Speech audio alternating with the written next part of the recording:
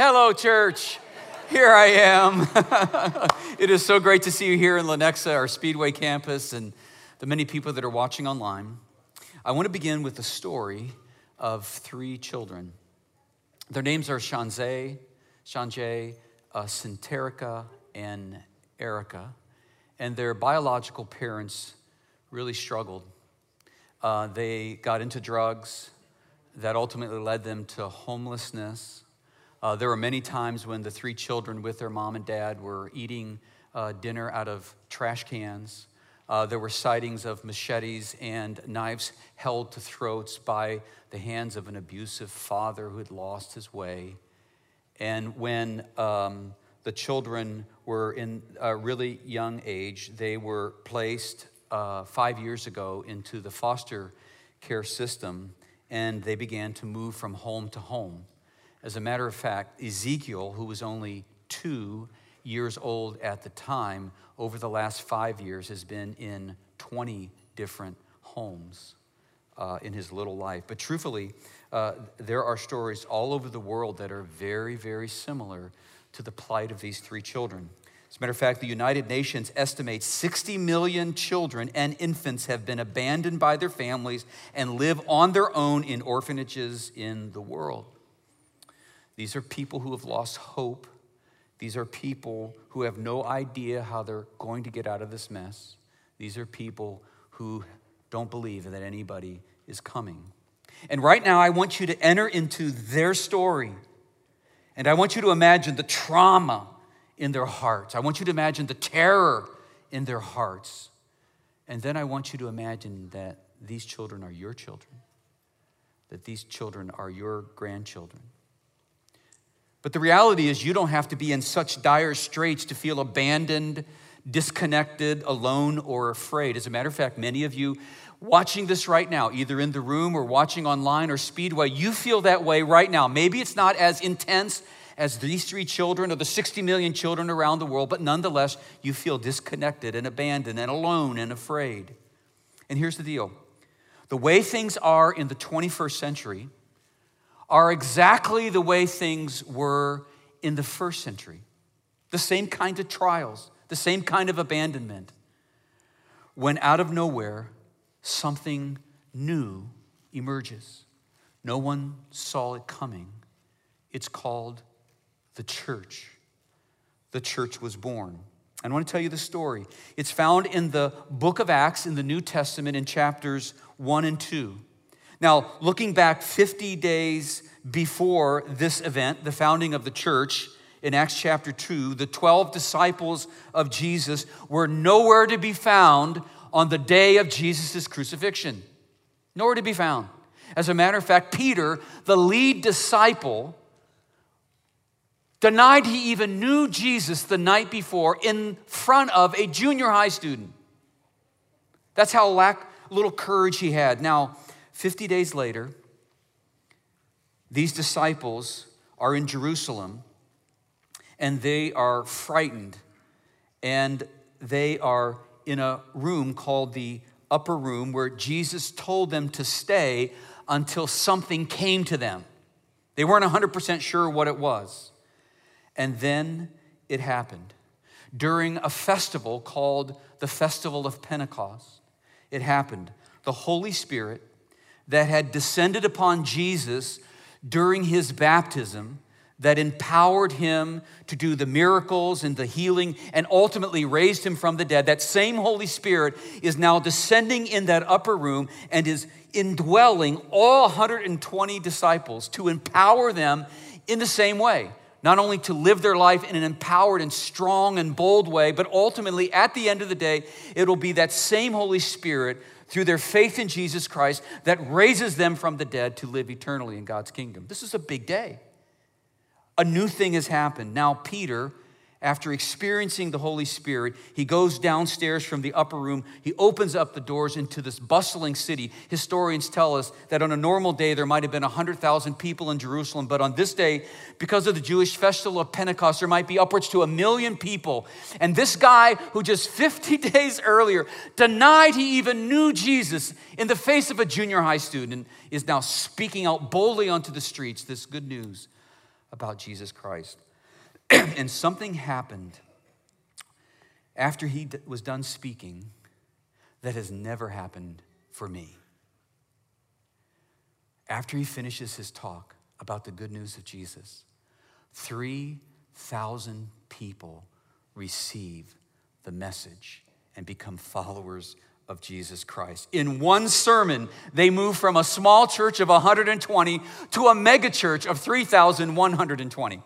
So, question, where do you put 3,120 people when you don't own any buildings? The answer? They formed smaller little micro gatherings all over the city of Jerusalem. Historians tell us that on that day, likely a little over 100 little communities were honeycombed throughout Jerusalem. Here's a picture just to give you an idea of what that might look like. Here's the city of Jerusalem with these little pods of followers of Jesus Christ. Now, Acts chapter 2, verses 42 through 47 is a very important paragraph in the pages of the Bible because it gives us a sneak peek into the dining room experience of what this church, this first church, was all about. If you have your Bibles, you can open up to Acts chapter 2, beginning in verse 42. Or if you have your phone, the Westside app, I'm going to say it over and over again, you're going to need it. The very front page says Gathering Notes. Click on that. You'll have all the links, all the notes, including this passage of Scripture, important passage of Scripture that I want to read to you now. It begins, they, meaning these early disciples, they devoted themselves to the apostles' teaching and to fellowship, to the breaking of bread and to prayer. Everyone was filled with awe at the many wonders and signs performed by the apostles. All the believers were together and they had everything in common. They sold property and possessions to give to anyone who had need. Every day they continued to meet together in the temple courts. They broke bread in their homes and ate together with glad and sincere hearts, praising God and enjoying the favor of all people. And the Lord added to their number daily those who were being saved. Tucked into this one paragraph in Scripture is what I am calling the Acts 2 revolution. It was a revolution. Let me explain what I mean. In Acts 2:42, it says that they devoted themselves to fellowship and to the breaking of bread. This church began by creating a sense of belonging, a loving community. So it began by creating a place of love or a loving community for everyone. Several households would come together to support one another as an extended spiritual family, all rooted in Jesus, and that's important. They essentially did life together. Then in Acts chapter 2, verse 42, it says that they devoted themselves to the apostles' teaching and to prayer. Each of these God pods, if you would, were committed to engaging God primarily through the word and primarily through prayer. And as a result, they had a goal of becoming like Jesus. So this loving community, where they started, were committed to the apostles' teaching and prayer with the goal of becoming like Jesus. They understood that collectively they were extending the presence and purpose of Christ on earth.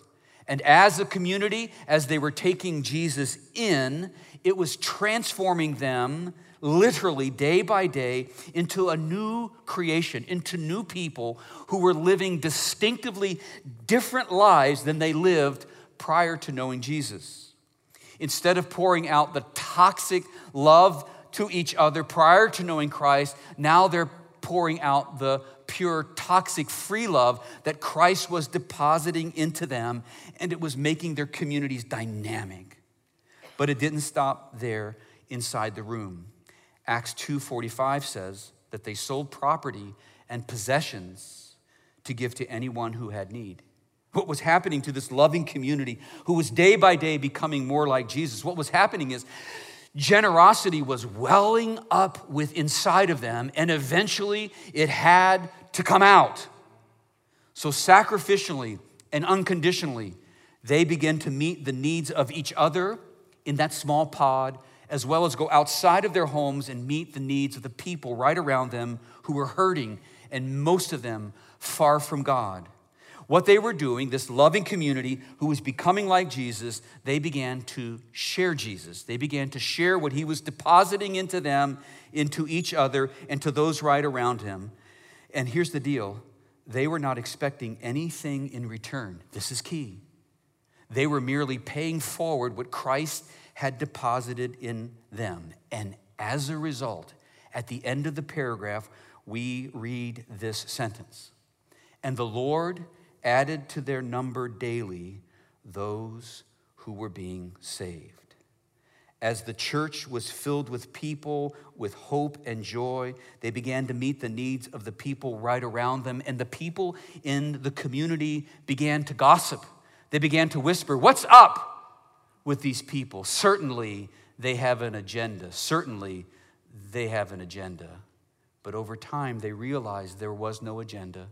These people were sacrificially and unconditionally simply paying forward what Christ was depositing in them, and eventually the people around them would approach them and they would ask, "Is there any way that I can become a part of your family?" And the answer for the church was always yes, regardless of where that person had been. As a matter of fact, many of the people were belonging to the community before they actually believed in Jesus. But as they spent time with this loving community that was committed to becoming more like Jesus, eventually it dawned on them what Jesus did for them, and eventually they would say yes, and they would receive the forgiveness of sin. And at that moment, they would become members of God's family that met in this little microsite. And in this way, the revolution is complete. It's a revolution. It's not only a circle, but we see that it becomes a moment, because this didn't just happen once in Jerusalem. We are told that every single day, 365 days a year, at least one person, if not more, was coming to faith in Jesus Christ. And this circle began to spin out of control. And this becomes the Acts 2 revolution. Historians tell us that by the end of the first century, even in the midst of intense persecution against them, what began with 120 people ended up being over 100,000 followers of Jesus meeting in little God pods honeycombed throughout Jerusalem. Historians tell us by AD 350, when they still had no buildings, no church buildings, that the church grew from this marginalized guy named Jesus, who was the son of a carpenter from the poor city of Nazareth. Then it went to 12 people, 12 ordinary guys, ragamuffin band of followers. And then it went to 120, 3,000, 100,000. And by AD 350, historians tell us that the church had grown to 33,800,000 plus people and had won 56.5% of the entire Western world. This, my friends, is a legit revolution. So here's the dream. What God did then, we believe he can do again. We do. What God did in the first century, we are believing with all of our might he not only can, but he wants to do again in the 21st century. I believe that. The question is, do you? Do you believe that? So we are dreaming such a dream at Westside.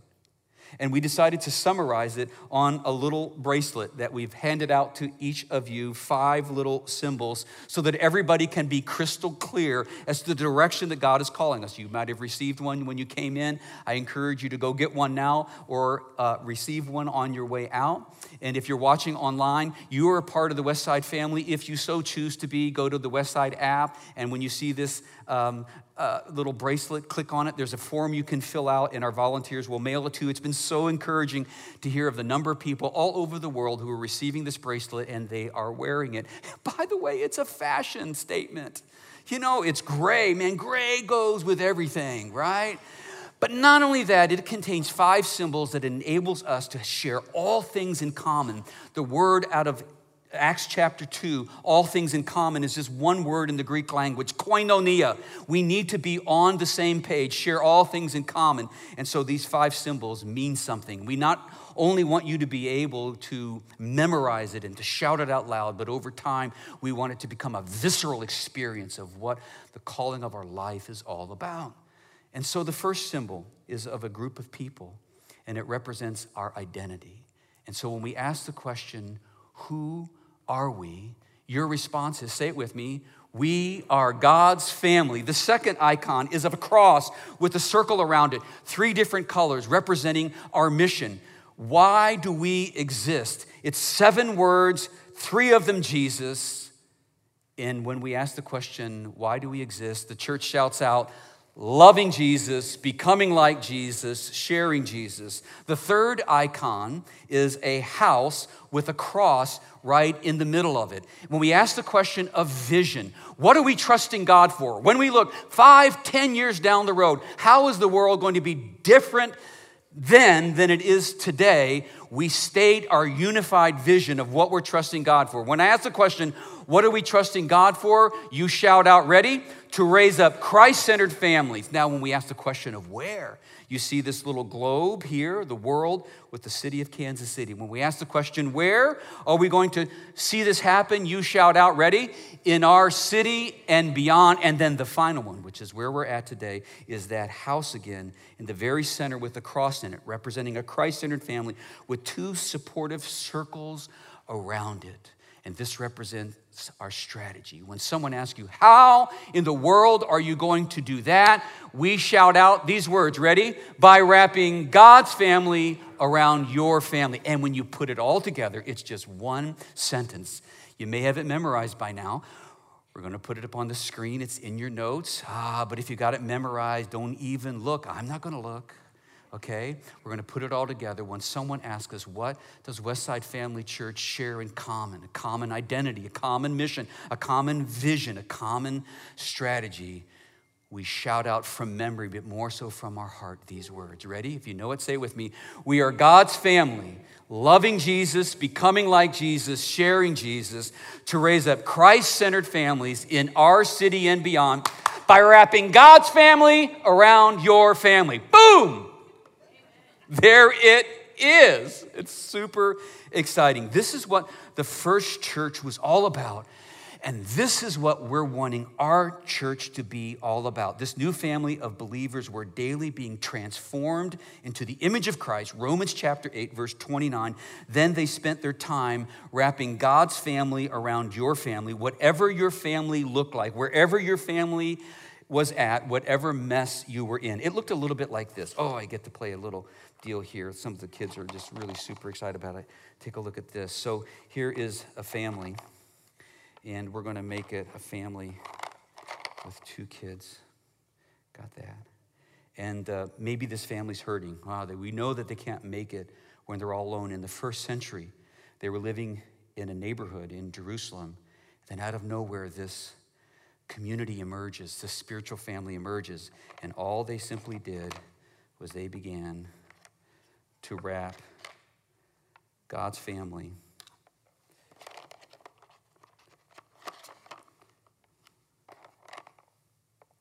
see this? They simply began to wrap God's family around this family. That's what they did. And that family, that household could look like anything. It could be one without any children at all. It could be one where maybe the husband is gone. Maybe something happened to him. And it can even be one, as the story we first told, where mom and dad are gone and there's just 2 children that are hurting and all alone.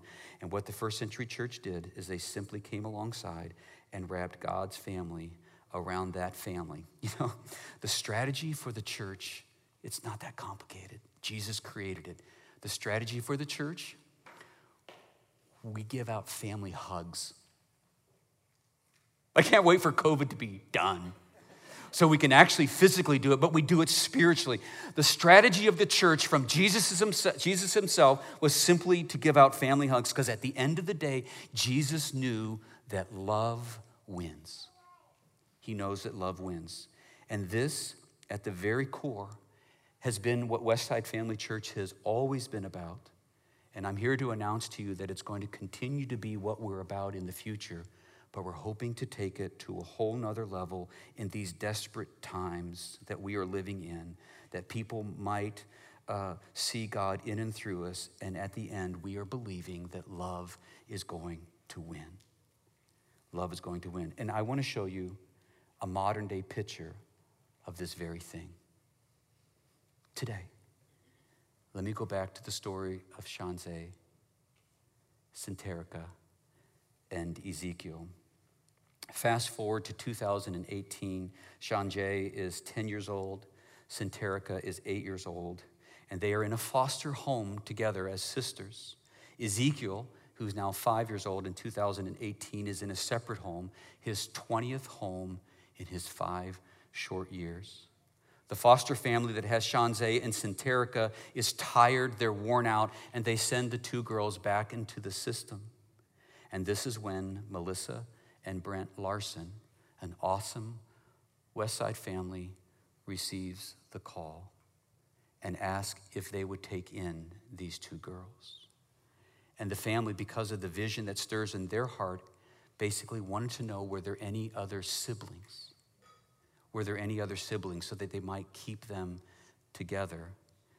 And they learned of little Ezekiel. And as it turned out, the foster family that had Ezekiel was also sending him back into the system to experience his 21st home in his 5 little years. And the Larson family decided to take in all 3. Here's a picture of the Larson family. I don't know if we showed that. There we go. And now here's the picture of the Larson family with the 3. It's a beautiful picture. They simply wrapped their family around this broken family. But we know that fostering is very, very hard. Take a look at this. Nationally, 50% of foster parents drop out after 10 months. And I say this because there's a lot of families at Westside who have been foster families before. Your heart was in the right spot, but it wore you down. It created so much disruption, and you feel guilty that you got out of it, but it was really a struggle. And I don't want you to feel guilty because it is very, very hard. And here's what we discovered. If we can create a wraparound community around the foster parents, it can be a game changer. Listen to the statistics. 96% who have a wraparound community of support are still fostering after 3 years. 50% are dropping out after 10 months on their own. Now 96% with the support community are still fostering after 3 years. 93% are still fostering after 6 years. And so here's what happened to these girls. The Larson family wrapped their family around them, and then a group of Westsiders who I'm calling an A2 community, a group of believers who have partnered together to live out the vision of Acts chapter 2. They decided to come alongside and adopt the Larson family and to wrap their family around the Larsons, who are wrapping their family around Shanzeh, Sinterica, and Erica. And I'm going to show you a picture of what that looks like. It looks a lot like the first century. They helped in the most tangible ways. They take a meal to them on Monday nights, every Monday night. They're transporting these 7 kids all over the city, right? They are spotted putting beds together. They now need 7 beds, and they're helping them. There was not enough iPads for all the children to have access to education, and they found 2 used iPads and got them set up for the family. Just tangible ways, any way they can provide support to the Larsons who are wrapping their love around this family. And when I asked the Larson family, they said, in a word, they are family.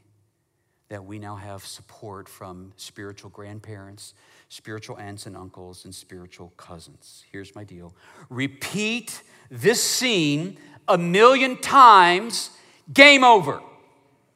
Jesus wins, love wins, Satan, hatred, violence, abuse, abandonment loses. And all of God's people said, amen. Amen. Amen. We have a vision to wrap a small community like this, an A2 community, around every single foster family in Kansas City, and frankly, any family anywhere in the United States, because you don't have to live in Kansas City to be and to form an A2 community. And so if you're interested in that, our team is ready to talk to you. We have several of them already up and running. You can simply go to the app or go to our website, or after the service, talk to our folks, and they can tell you how you can get set up for this. We are doing it. Randy and Roseanne are already doing it. Speed of the leader, speed of the team. But the reality is, it's not just orphans who need a wraparound community. Even though Jesus and his brother James said it must be your priority, James chapter 1 and verse 27. But in that same passage of scripture, he says not only do orphans need a wraparound community, but so do widows. Those are two priorities, the lost, the last, and the least. But the reality is, every single one of us needs a wraparound community. Randy Frazee needs support. None of us can go it alone. Imagine with me if in Kansas City, or every city for that matter, in the United States or anywhere in the world, looked like the first century, with hundreds and hundreds of micro churches all over the place. Let's take a look at Jerusalem again. Now imagine that's Kansas City. Imagine that's San Antonio. Imagine that's Des Moines. Imagine that's Michoacan, Mexico, where we already have a band of believers who are living life out this way. May their tribe increase. But as we do, make sure we keep the ultimate goal in mind. It is the last sentence of the paragraph. And the Lord added to their number daily those who were being saved. People far from God, people who are hurting, people who don't believe anybody is coming, are invited into God's eternal family, and they accept. Romans chapter 10, verse 13 says, everyone who calls on the name of the Lord shall be saved. If you consider yourself in the class of an everyone, please raise your hand. Is anybody excluded from the class of the everyone? No, we are all a part of the everyone. Everyone, regardless of where you have been, regardless of what you've done, regardless of the color of your skin. Everyone who calls upon the name of the Lord shall be saved. Everyone. Nothing brings a divine smile on the face of the Father more than when someone receives his Son and the forgiveness of sins, and then decides to take that internal decision and make it public by being baptized. And the Bible tells us at the moment that we make that decision, the same Holy Spirit that descended upon Jesus, that empowered his life, the same Holy Spirit that descended upon us when we gave our lives to Christ, is the same Holy Spirit that descends upon everyone who calls upon the name of the Lord, so that they can be empowered to live the life that God intended to them, regardless of where they have been in the past. Give me an amen for that. Last Sunday on our Lenexa campus, we held a worship and prayer event out on the lawn, and many of you were there. It was a divine experience. And in that experience, while we were lifting our hands in worship and demonstrating our dependence upon God, there were a number of people off to the sides who were being baptized, doing just this. And if you weren't there, I want to give you a peek into that experience.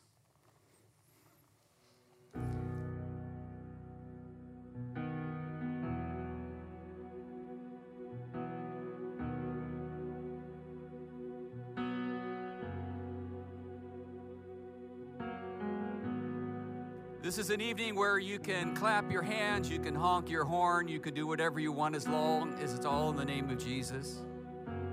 Amen? Jesus said, I will build my church, say it with me, and the gates of hell will not prevail against it. We are on a winning team. We know how this story ends. COVID-19 has nothing on us because we have Jesus as our quarterback. Amen?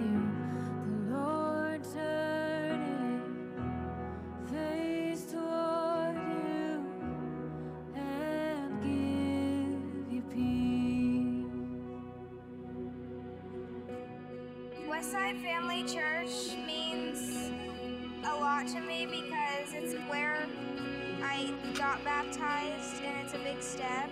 At first I was nervous, but when I did it, I felt really glad that I did it. I came here and I found happiness, and I found what I really wanted to do and how I wanted to live my life as a father and a husband. So that's why I got baptized tonight. We're doing this because the Lord is saying to me that he wants to do more for the people of Westside Family Church. He has more for you, but he needs for you to come to him. He needs for you to come to him in vulnerability. He needs you to come to him with your hands lifted high. He needs you to come to him unashamedly. He wants you to come to him in prayer. He wants you to seek him in direction for your daily life. He wants you to humble yourself before him. Give him your life, give him your heart all over again, if not for the first time, over and over again.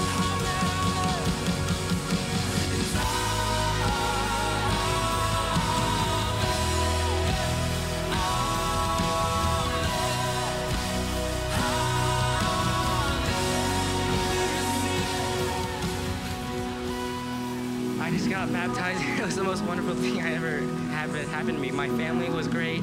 This church in general has been such a good influence on me, and like it just helped me a lot with my life, and it showed me that yes, you can be saved, and yes, that God loves you because you are his children, and he will keep loving you no matter what you do. What does it mean to you to have your son baptized? It's everything. It's everything. It just will change his life if he can follow God. Amen. Yeah. All right. Everything was just awesome. I love you, Westside. Thank you.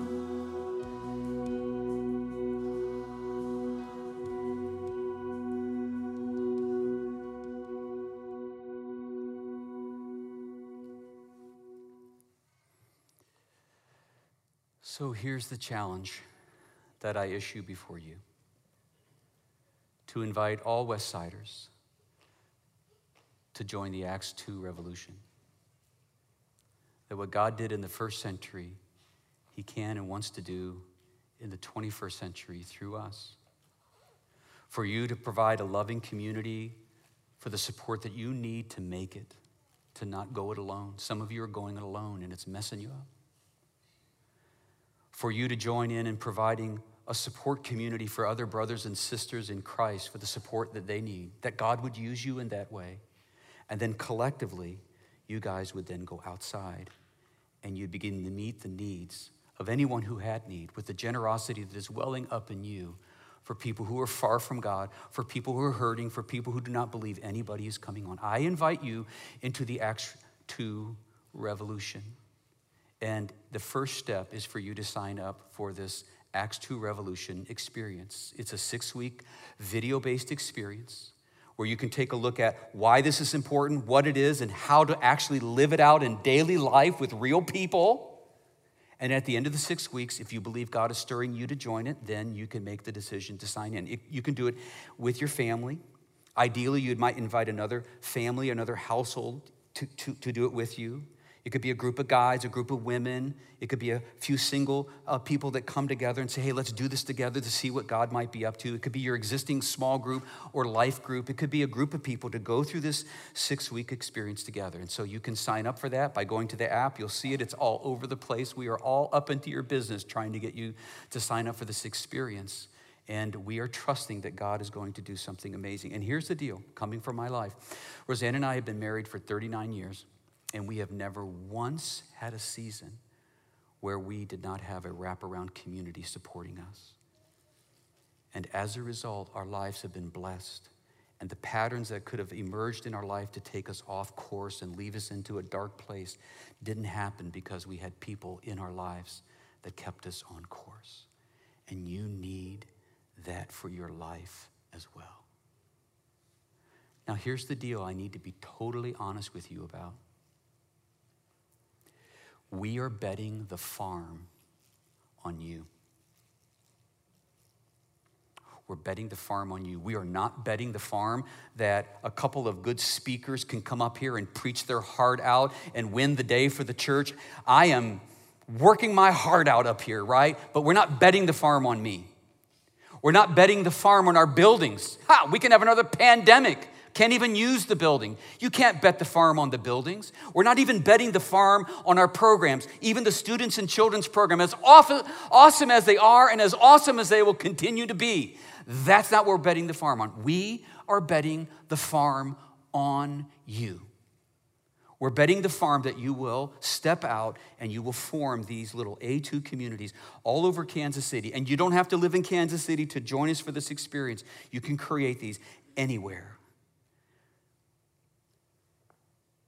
We currently do not have a plan B. We have nothing else in the pipeline. If you don't sign up to be the hands and feet of Jesus, we don't have another strategy that says, what if you did a kabuka dance, Randy, while you gave your message? Maybe that would bring people in, you know? That's not gonna. We are betting the farm on you. So I ask you the question, will you join us? The Bible says that pastors are given to the church to equip you for the work of the ministry. We cannot simply get there by you coming in a room and looking at the backs of each other's heads. You got to get together in a circle and get serious for Jesus. For your own sake, for the sake of your brothers and sisters in Christ, and for the sake of people who don't believe anybody is coming. So I ask you again, are you in? Please sign up. Give it a try. Trust God. We are believing that what he did then, he wants to do now. And all of God's people said, amen. We're going to enter into a time of worship right now where you get a chance to respond to this. Our worship team is going to be coming out to lead us into some beautiful songs. Our prayer partners will also be available during the singing right here in the front and our Speedway campus and available to all of you who are watching online. Just reach out to them for any request that you have. Maybe today is the day you would like to say yes to Jesus. They would love to teach you and talk to you about what that means. And today you can receive it and become a member of the family of God. Maybe some of you have never been baptized. I got good news for you. Next Sunday, on this stage right here and in our Speedway stage, we're going to do baptisms in the service. And some of you have already signed up. You can sign up for baptisms. And you can also, if you're watching online, reach out to Pastor Jason and he will tell you how you can sign up as well. Or maybe make the trek here to Mecca, to Kansas City, and to get baptized. We would love to meet you and to see you. Or maybe you just brought a burden into this room this morning. Maybe a burden. Maybe you are been going it alone and you have a burden, or a burden for someone else. These prayer partners would love to wrap God's family around your family. For those of you watching online, I want you to stay connected because I'm going to go back and hang out with Pastor Jason in just a moment to answer any questions you have and to connect with you personally. But right now I'm going to ask everybody to stand as we enter into this time of worship, and let me offer a word of prayer to you. Father, we come to you now. We are so grateful for the freedom we have to worship you openly.